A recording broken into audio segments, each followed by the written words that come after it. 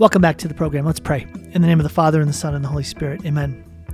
Lord our God, I thank you and I praise you for the gift of our lives, the gift of our faith. And Lord, I ask that you would grant us a hunger for your Holy Spirit, a deeper yearning for more of your Holy Spirit, a desire for a deeper relationship with the Holy Spirit.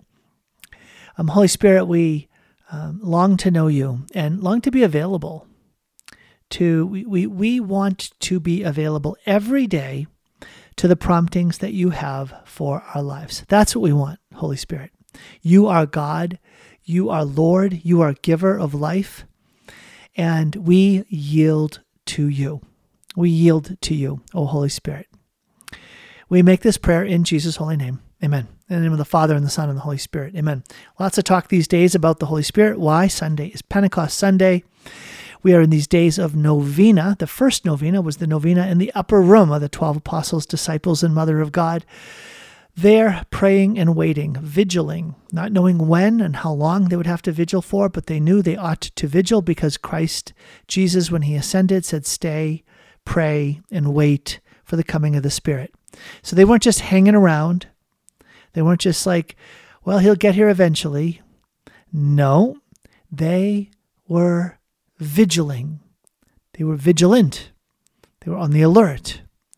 And as God's providence designed it, the coming of the Spirit came on Pentecost Sunday. And you think about it, they did not know what would be unfolding. They didn't know what it would be like for the Holy Spirit to come upon them. They did not know what would happen to them as a result of Jesus fulfilling his promise, sending his Spirit.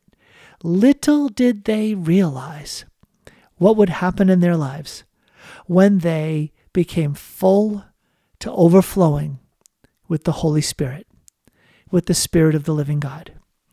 Pentecost Sunday changed everything for those 12 apostles, for the disciples, and in some mysterious way, yes, for the Mother of God as well. And so Pentecost Sunday is considered the birthday of the church. And look at what happened. The Spirit comes. So without the Spirit being operative, without the church turning outward and proclaiming Jesus Christ, fulfilling its mission, that's where the church is church. Where do you see the church being the church? Well, it's at the point where it comes in contact with the world, bringing good news, proclaiming good news with fervor, with faith, with fire, and with signs and wonders, converting hearts, performing miracles, driving out devils, binding up and casting away darkness, setting people free. That's the church. That's the church. But if we took that as a template, if we took that as an indicator of the church is the church at the point at which it is outwardly facing, proclaiming Christ to the world with power, with courage, with boldness, where do we see the church today? Where do we see that kind of church today? And I'm not here to berate that point. I'm here to say, if we don't see more of the church being like that, if we're lacking in Pentecost Sunday Catholicism, if we're somehow missing out on that kind of fervor, boldness, that kind of proclamation that could not be stopped, would not be held back, then we might stop and ask, if we want to have more of that, and we do, how about I would like to have more of that, and I do, then what can we discern would be the cause of such a great effect? And, I'm not going to be silly. I won't drag this on much longer, but it's having Pentecost happen to us. Ta-da! If the apostles and disciples and the Mother of God, if there was this outward turning, fervor, fire, missionary faith that occurred only because of Pentecost, then if we don't see much of that happening in the church today, then what the church needs is a new Pentecost, a fresh Pentecost. Not, okay, let me theologically, let me just kind of state it, not another Pentecost. Not another Pentecost, but how about a recovery of the Pentecost that once happened? Now we're getting a little bit mysterious. How do we recover Pentecost? How do we repeat Pentecost? How do we get connected to Pentecost? Well, this is going someplace. I wouldn't have gone this far down the trail if I didn't have an answer. Well, better than me having an answer, it's the church that has an answer. And the church has the answer in the Catechism of the Catholic Church.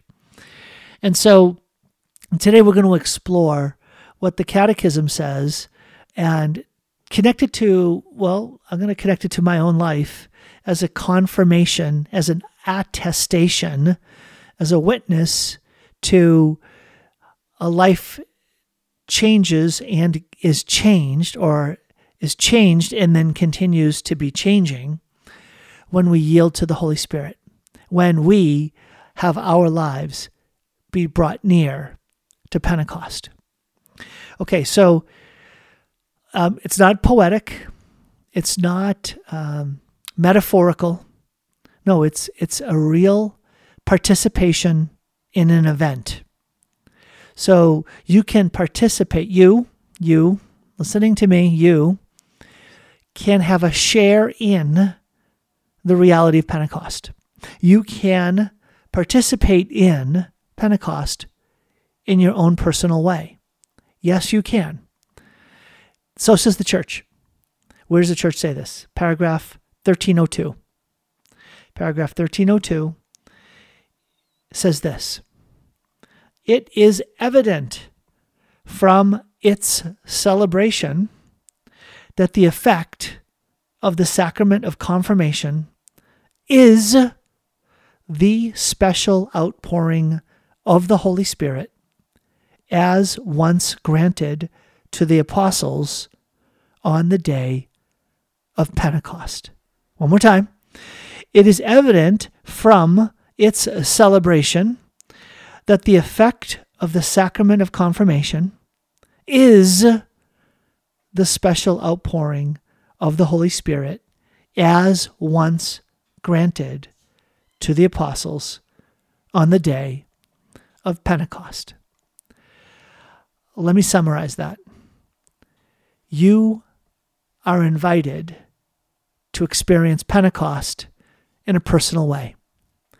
No, in fact, if you have become a full member of the church through initiation, you've received the sacraments of baptism, Holy Eucharist, and confirmation. Confirmation is one of those sacraments that makes us a full member of the church. And think about it. How can I be a full member of the church if I don't look like Pentecost? If my life doesn't look like Pentecost? If somehow there can't be some lines of connection between my way of living and the living of the apostles and disciples after Pentecost? And so how do we get connected to the event of Pentecost? How do we participate in the event of Pentecost? Well, at your confirmation. Your confirmation was your personal Pentecost. Confirmation is the personal Pentecost in the life of the Catholic Christian believer. And saying that, we could have one of three responses. One of three responses, I'm thinking.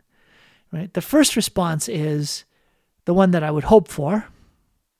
Yes, I know that. Yes, I experience that. Yes, I see that every time that I go to a confirmation. I think about what happened at Pentecost. I remember reading Acts chapter 2. They're in the upper room, and then flames that were tongues as of fire rested on the heads of everyone present. A mighty wind blew through the house, burst open the windows and doors, and out come these fervent, fired up, literally fired up apostles, preaching the gospel of Jesus Christ. The Spirit comes, fire falls, wind blows, and these folks are moving. Yes, that is exactly how I remember my confirmation and the confirmations I've attended. So that's one answer. One answer is yes. The second answer is, huh? What are you talking about? Are you kidding me? I have never seen that. I've never seen that. I've never seen anything at all that reminded me of Pentecost, the descent of the Holy Spirit, in any confirmation I've ever attended. Huh? What are you talking about? And when I think about my own confirmation, and I think about the confirmations of those that I've attended, family members, friends, none of them seem to look at all anything like Pentecost. So, nice theory. Nice theory. Nice job explaining it like that, Catechism of the Catholic Church, paragraph 1302. But I'm not buying it because I've never frankly seen it. So that's the second answer. So the first answer is yes, I see it every time. The second answer is, huh? I've never seen that any time, ever. The third answer is, okay, what am I missing? I accept what the church teaches. I'm not willing to just dismiss it as wrong. Neither am I going to somehow rationalize my own experience and say, well, it did happen. Kinda. I can see little bits. But the third answer is, I'm going to take that catechism quote at its word. And I'm going to stop and I'm going to say, all right, when I was confirmed and the confirmations that I've attended, I've been at Pentecost. And so somehow there is a sharing in Pentecost by those who are confirmed. They somehow get connected to, get plugged into the reality of Pentecost. And that means the reality of the outpouring of the Holy Spirit on their lives that will fire them up. And if that's your, what category are you in? I'm not sure there's anyone in category 1. Yeah, every time I see it. That was in my life too, and everybody else's. Yeah. I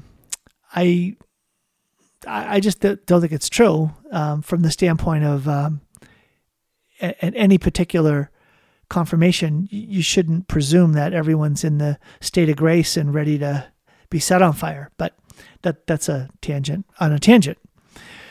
So the second answer again is that's the second highest answer, and the third answer, which I hope is the highest percentage. It's okay. I accept it is true.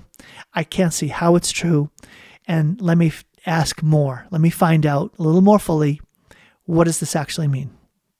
So, with that in mind, we come back around to then the question: if I've experienced Pentecost and I don't see signs of the fact that I've experienced Pentecost because my life doesn't look a lot like those who experienced Pentecost, but somehow I've shared in it. Well, what am I missing?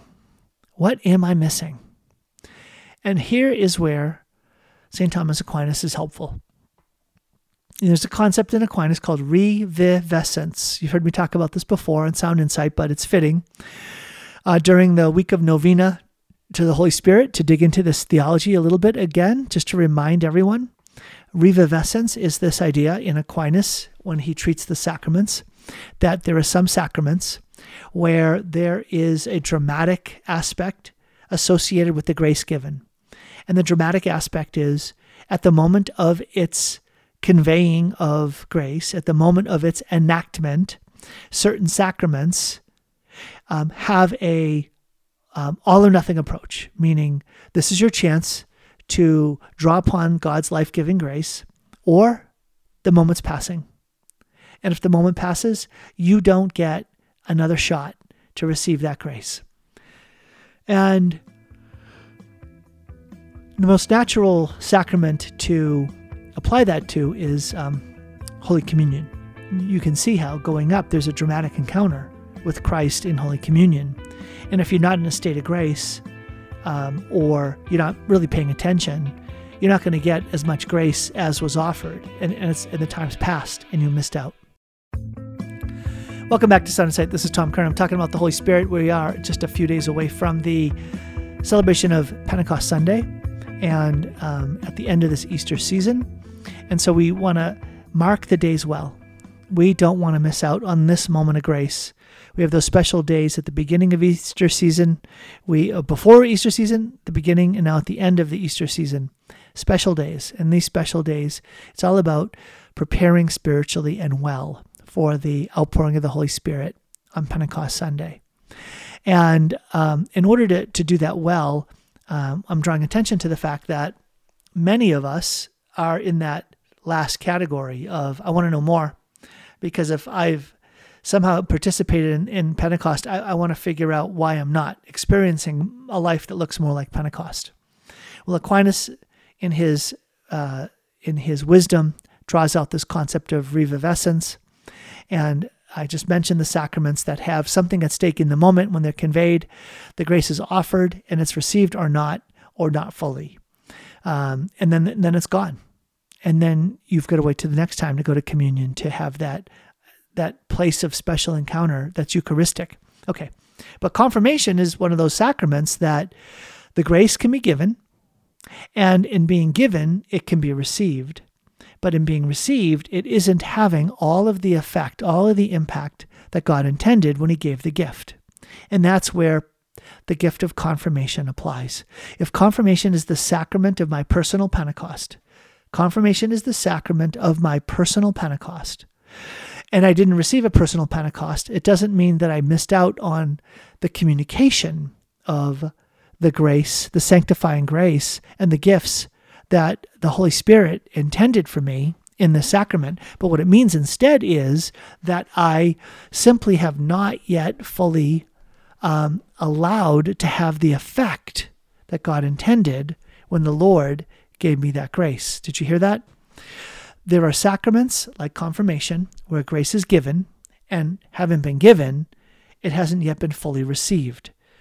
And I used that example, a couple of weeks ago when I talked about receiving a computer, and I got it. It's a really cool computer, but it's in my possession, but it's still wrapped in the box. And by the way, it's still wrapped in the box. And so the idea that I can, in fact, pray for an unfolding of the gift of Pentecost that was given to me in my confirmation is astounding. Have you ever heard that? Who talks about this? Who is exploring, how do we get that to happen? Sign me up for the class. I want to be involved in any effort that would allow me to unwrap the gift of the Holy Spirit, the gift of a personal Pentecost that the Lord intended for me, and I haven't been experiencing it. What do you mean? You mean it's locked up inside me? How do I unlock this? How do I allow this to come out? How do I allow a personal Pentecost to have its way with me? How do I do that? Well, great question.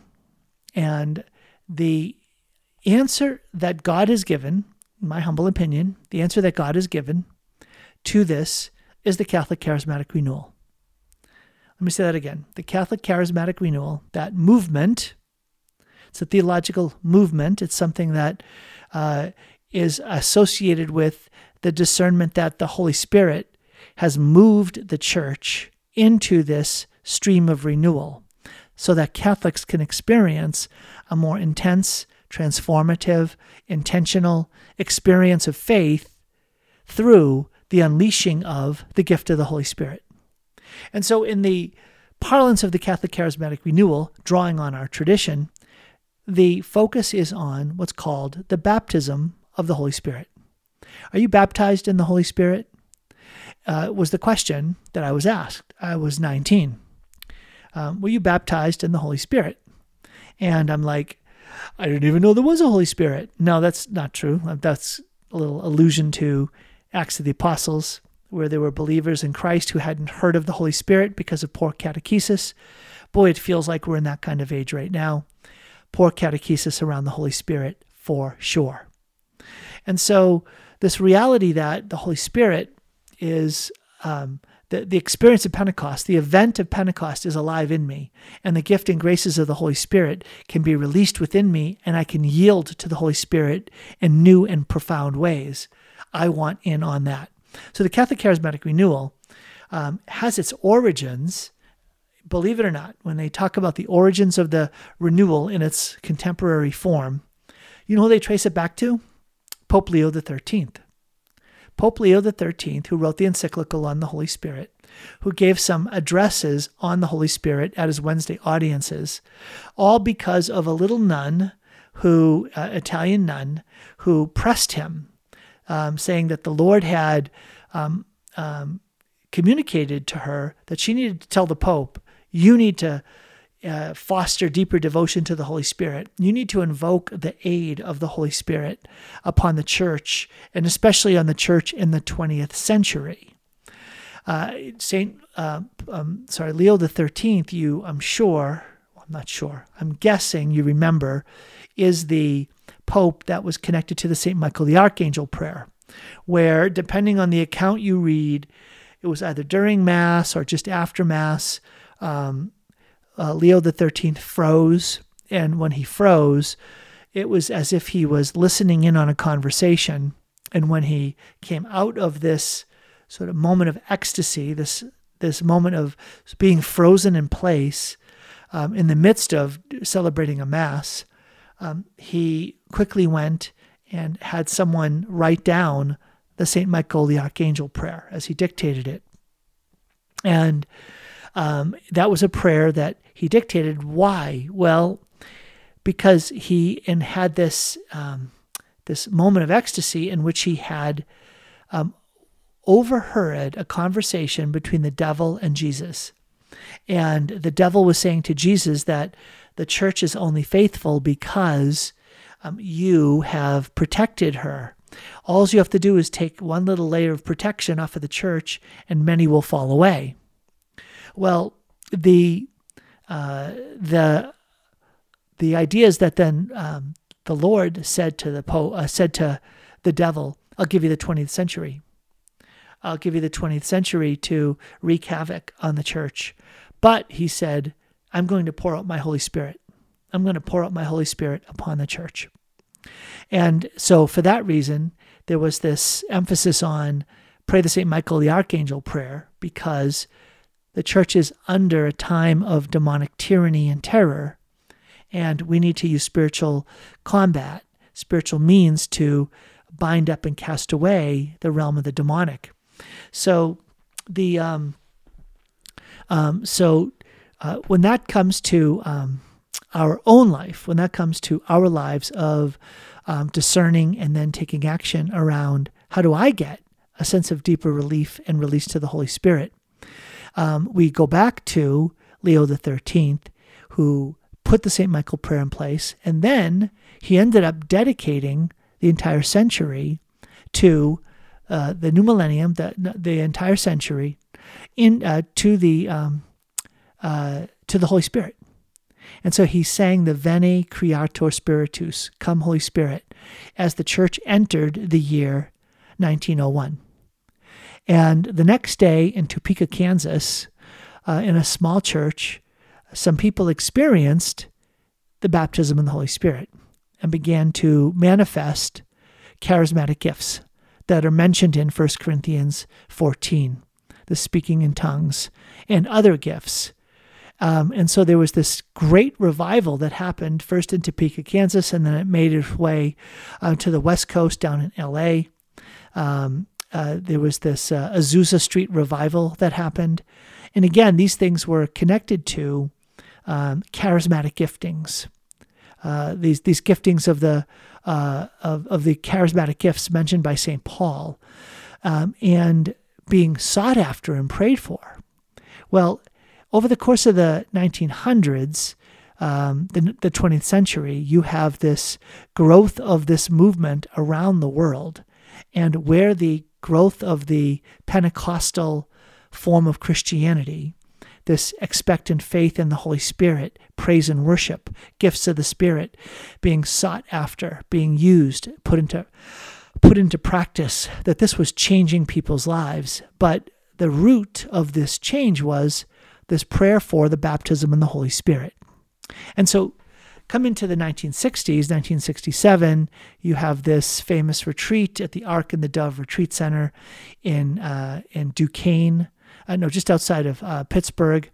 And there they were reading The Cross and the Switchblade by David Wilkerson, in which he talks about the baptism of the Holy Spirit, probably the best part of the book.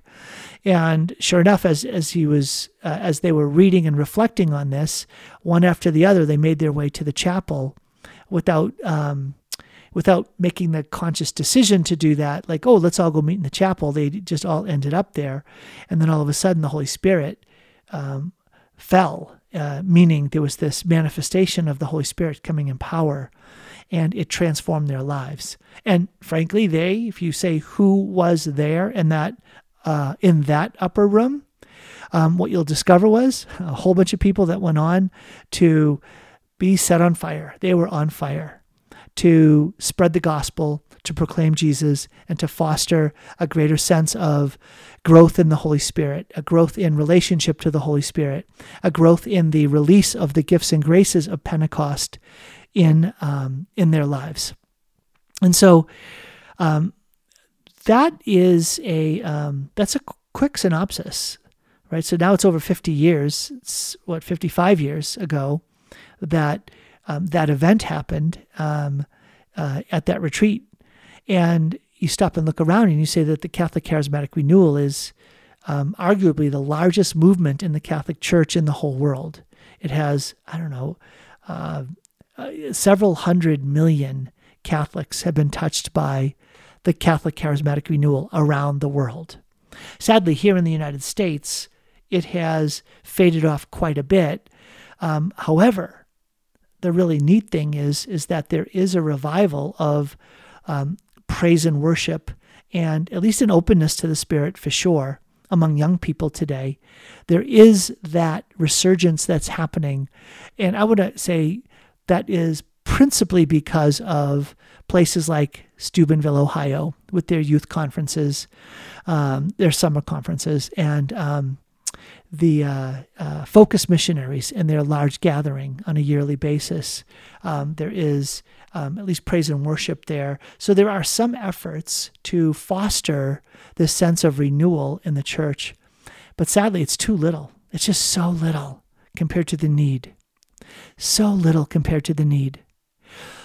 Wouldn't you want to have a life filled with God's power? Wouldn't you want to have a greater sensitivity to the Holy Spirit at work in your life to move you day to day in accord with His will and His promise for your life? The answer is, I hope so. I mean, it's a little bit scary. It's a little bit daunting because I say that and it's like, well, what do you mean? How concretely is my life going to change? Your life doesn't seem like it's radically different than the life I'm living from an outward standpoint. So how does this Pentecost fire show up in your life very specifically and concretely, Tom? Speak it out. Like, how did this happen? What difference has it made? And why is it such a passion for you to help foster this baptism in the Holy Spirit? Well, I'm glad you asked. It's a really good set of questions. And let me see if I can dive in and get those answered for you pretty quickly here. So the first is, why? Okay, and so this is where I want to take you back to the seminary, and I want to take you back to within the first month of when I was there. A couple of very significant things happened. The first was I met a seminarian who had this group of sisters praying for him in his vocation. And these just weren't any old sisters. These were sisters who had a particular charism, and their charism was suffering. Ouch. Can you imagine that? How's that for a charism? Their charism was to offer their own physical debilitation to the Lord and all of the sufferings, all of the limitations, all of the challenges that they faced as a result of their limitations, and to offer them up to the Lord. That was their mission. And they were contemplatives. So they spent hours in prayer. But also in those circumstances wasn't, just peaceful, comfortable contemplation. It was a suffering contemplation. Anyway, so I got to know Sister B. Sister B was one of these sisters, and she wrote me a letter. She had heard about me, and she said she was going to be praying for me. And in particular, as I started off my time in the seminary, she was going to be praying for a deeper relationship with the Holy Spirit, and that the Holy Spirit would do two things. The Holy Spirit would make me fire, and not just make me fire, but make me like the burning bush. A burning bush. A burning bush is what? The burning bush was consumed but not destroyed. It was consumed but not destroyed by God's holy fire, God's holy presence as fire. And that was the first thing.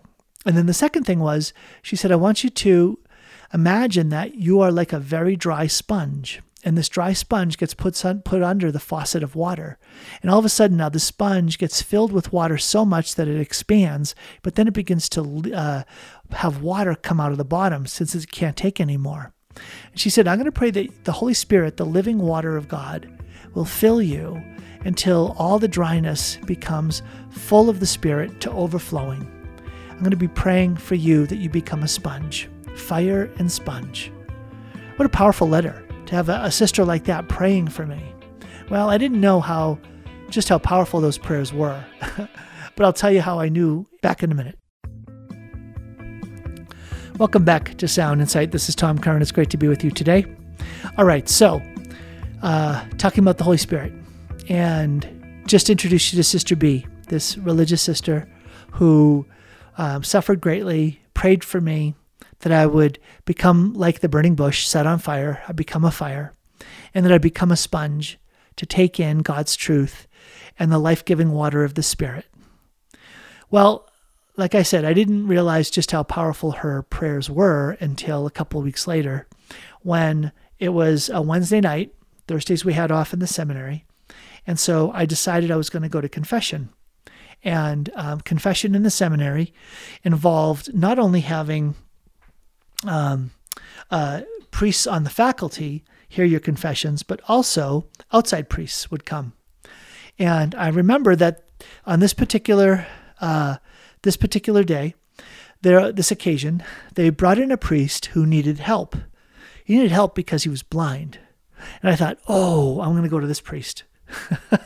You can go to the priest who is on the faculty that's going to vote whether or not you go on. Or you can go to the priest who's blind. Yeah, I'll do the priest who's blind. So I went to that priest and went in, confessed my sins. And at the end of my confession, he said to me, he didn't start talking to me about my sins. He said to me, do you believe in the Holy Spirit? No. He didn't say believe. He said, do you have a personal relationship with the Holy Spirit? And I thought, oh my gosh, wow. I came into the seminary all fired up about Jesus. I was on fire for Jesus. Personal relationship, I got it. Jesus. So I started talking about the relationship with the Holy Spirit, but really focused on Jesus. He cut me off. He said, no. Not Jesus, the Holy Spirit. And so then I started to think, okay, I'm really not knowing where to go here, so I'll start making stuff up. So I started talking about the Trinity, and he cut me off again. He said, no, not the Trinity, the Holy Spirit. Do you have a personal relationship with the Holy Spirit? He said, you do believe in the Holy Spirit, don't you? Yeah, I do. He said, I want you to know that the Holy Spirit wants to have a personal relationship with you. And here I want to give you two images of what will happen in your life as you grow in a more personal relationship with the Holy Spirit. And he said, the first is, he said, I want you to imagine a fire.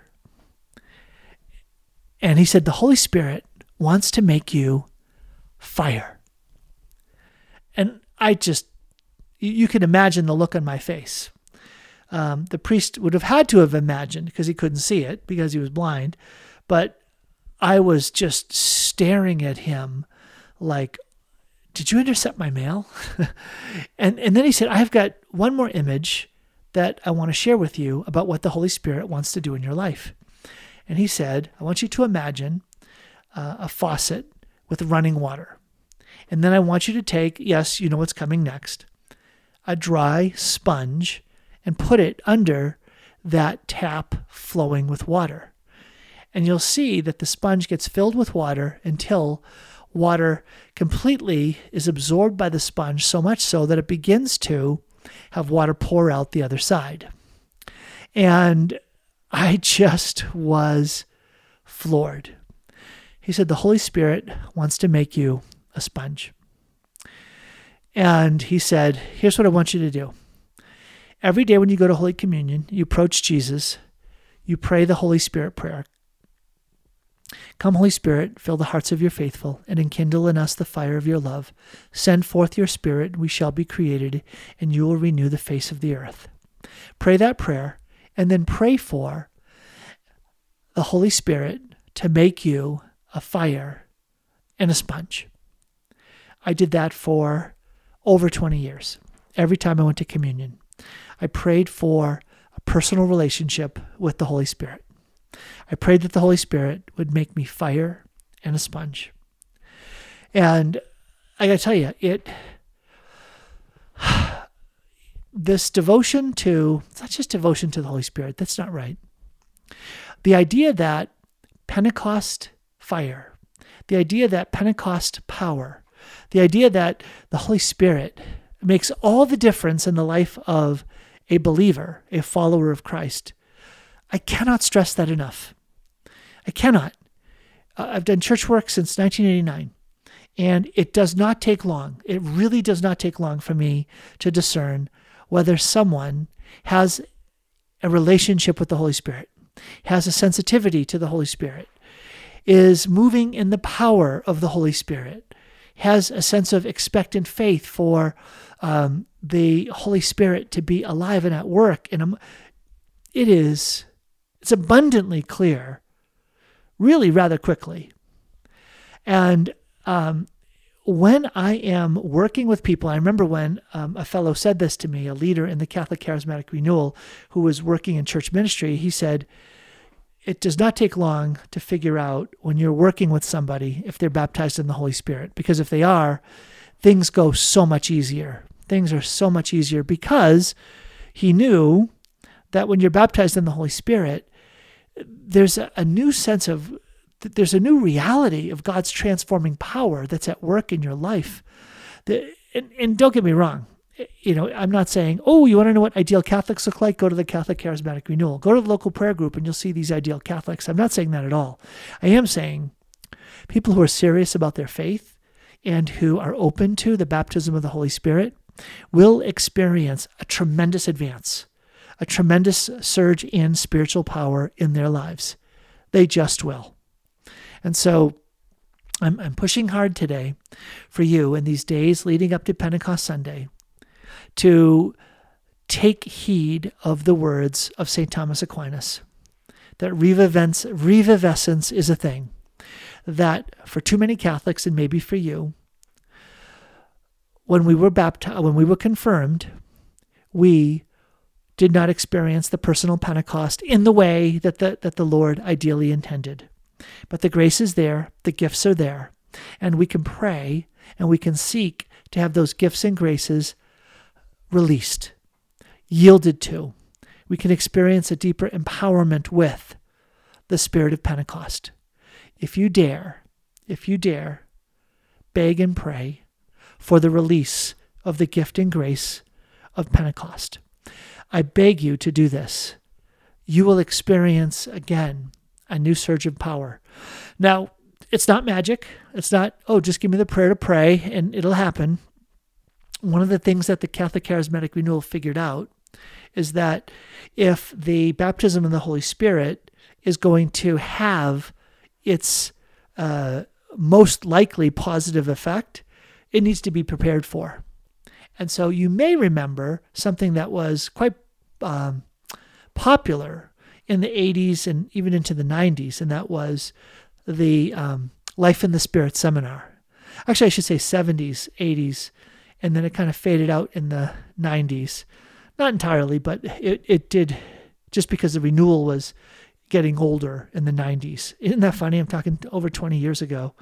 But the concept was, here's 9 weeks. And in the course of these 9 weeks, you're going to end up praying for the baptism in the Holy Spirit. I think probably around week 7, I think is when it happened.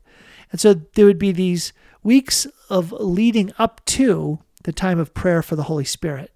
And so they talk about the love of the Father, talk about Jesus Christ, Lord and Savior, talk about the role of the Holy Spirit, and from there. So there was just a variety of talks that would then lead up to, okay, now we're going to pray with you for this baptism in the Holy Spirit.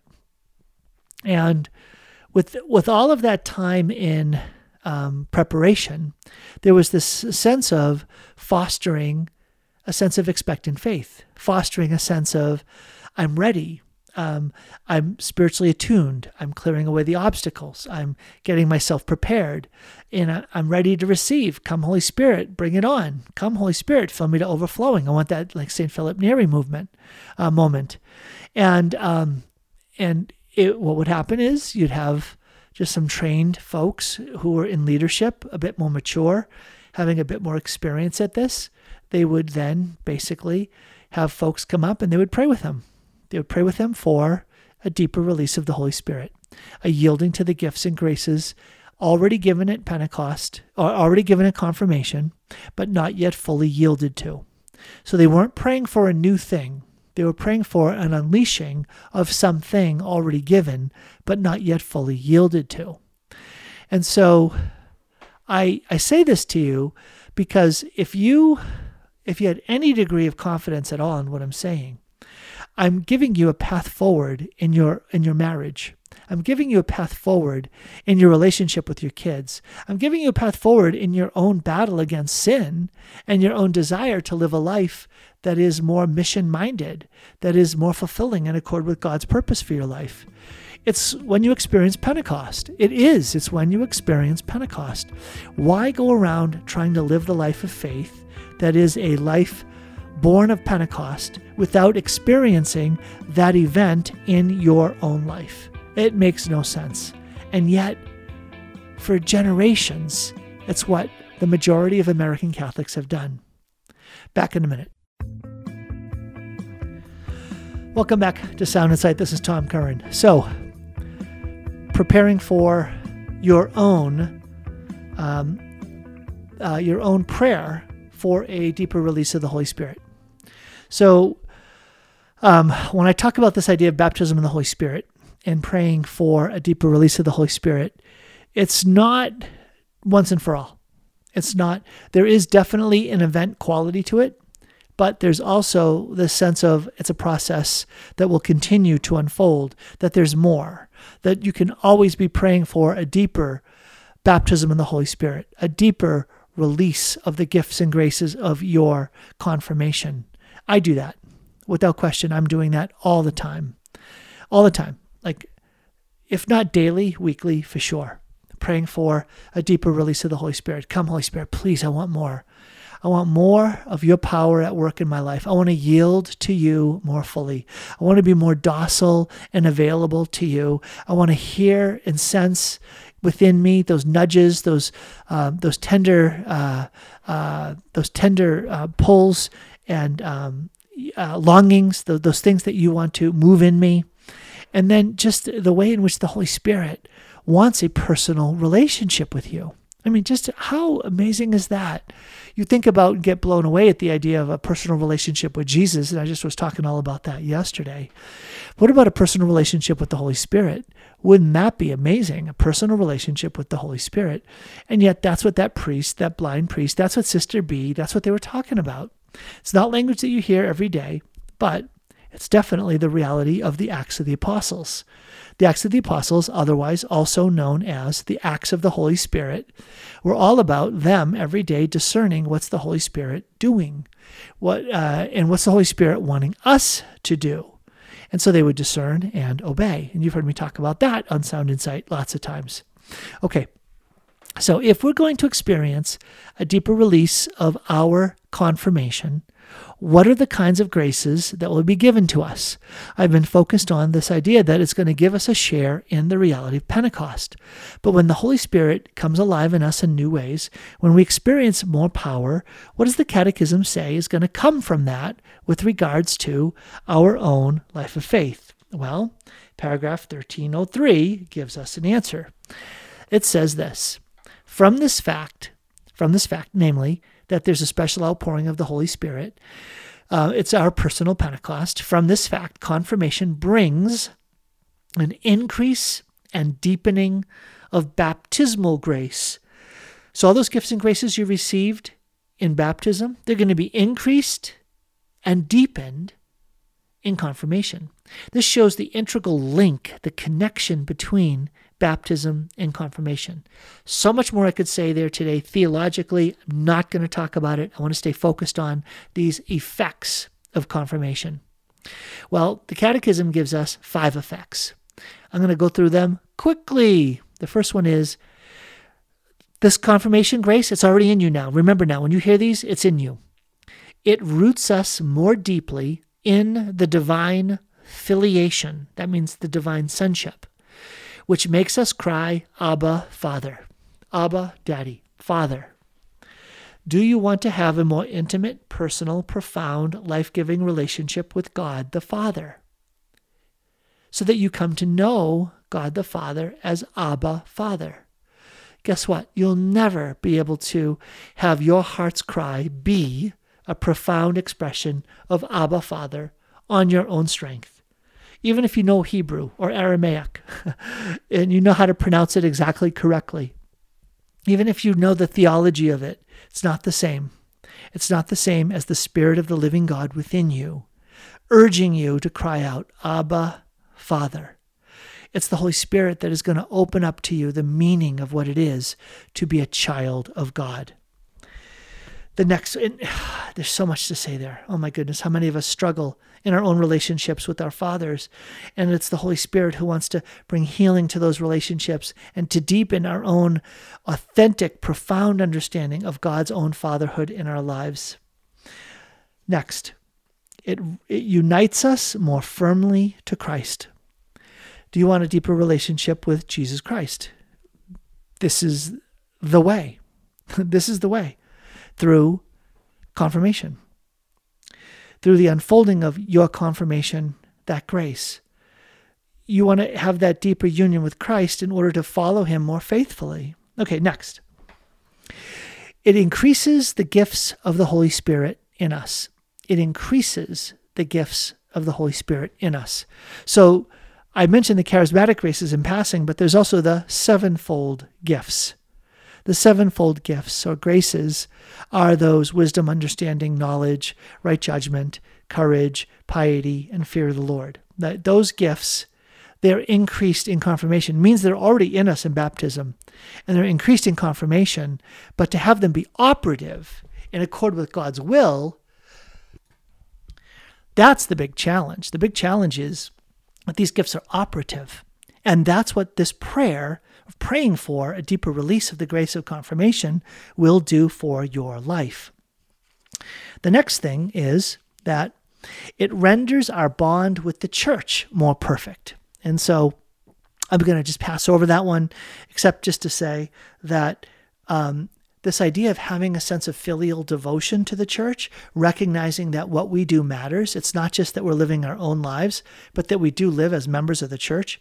Super important. If we are going to help foster renewal in the church. And then here's the next one. It gives us a special strength of the Holy Spirit to spread and defend the faith by word and action as true witnesses of Christ, to confess the name of Christ boldly and never to be ashamed of the gospel. Wow. Anybody think that's needed? I don't want to be snarky or sarcastic, but this is like the fundamental need of the church if we're going to be holy. if we're going to experience and minister in Pentecost grace, we need a special strength of the Holy Spirit. Aquinas calls that gratia ad pugnam. It's the grace to battle. It's the grace to battle. And that grace to battle is a grace that will give us courage to spread and defend the faith by word and action as true witnesses of Christ, to confess the name of Christ boldly and never be ashamed of the gospel.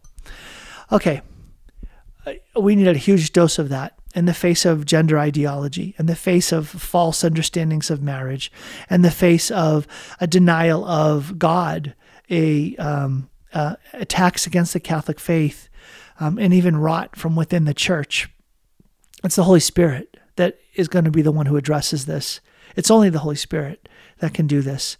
But to think that we might ask ourselves, where is that grace?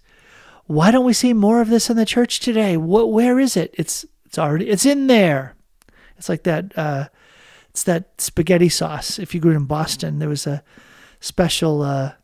There was one of the popular spaghetti sauces, and the Italian mom kept tasting it.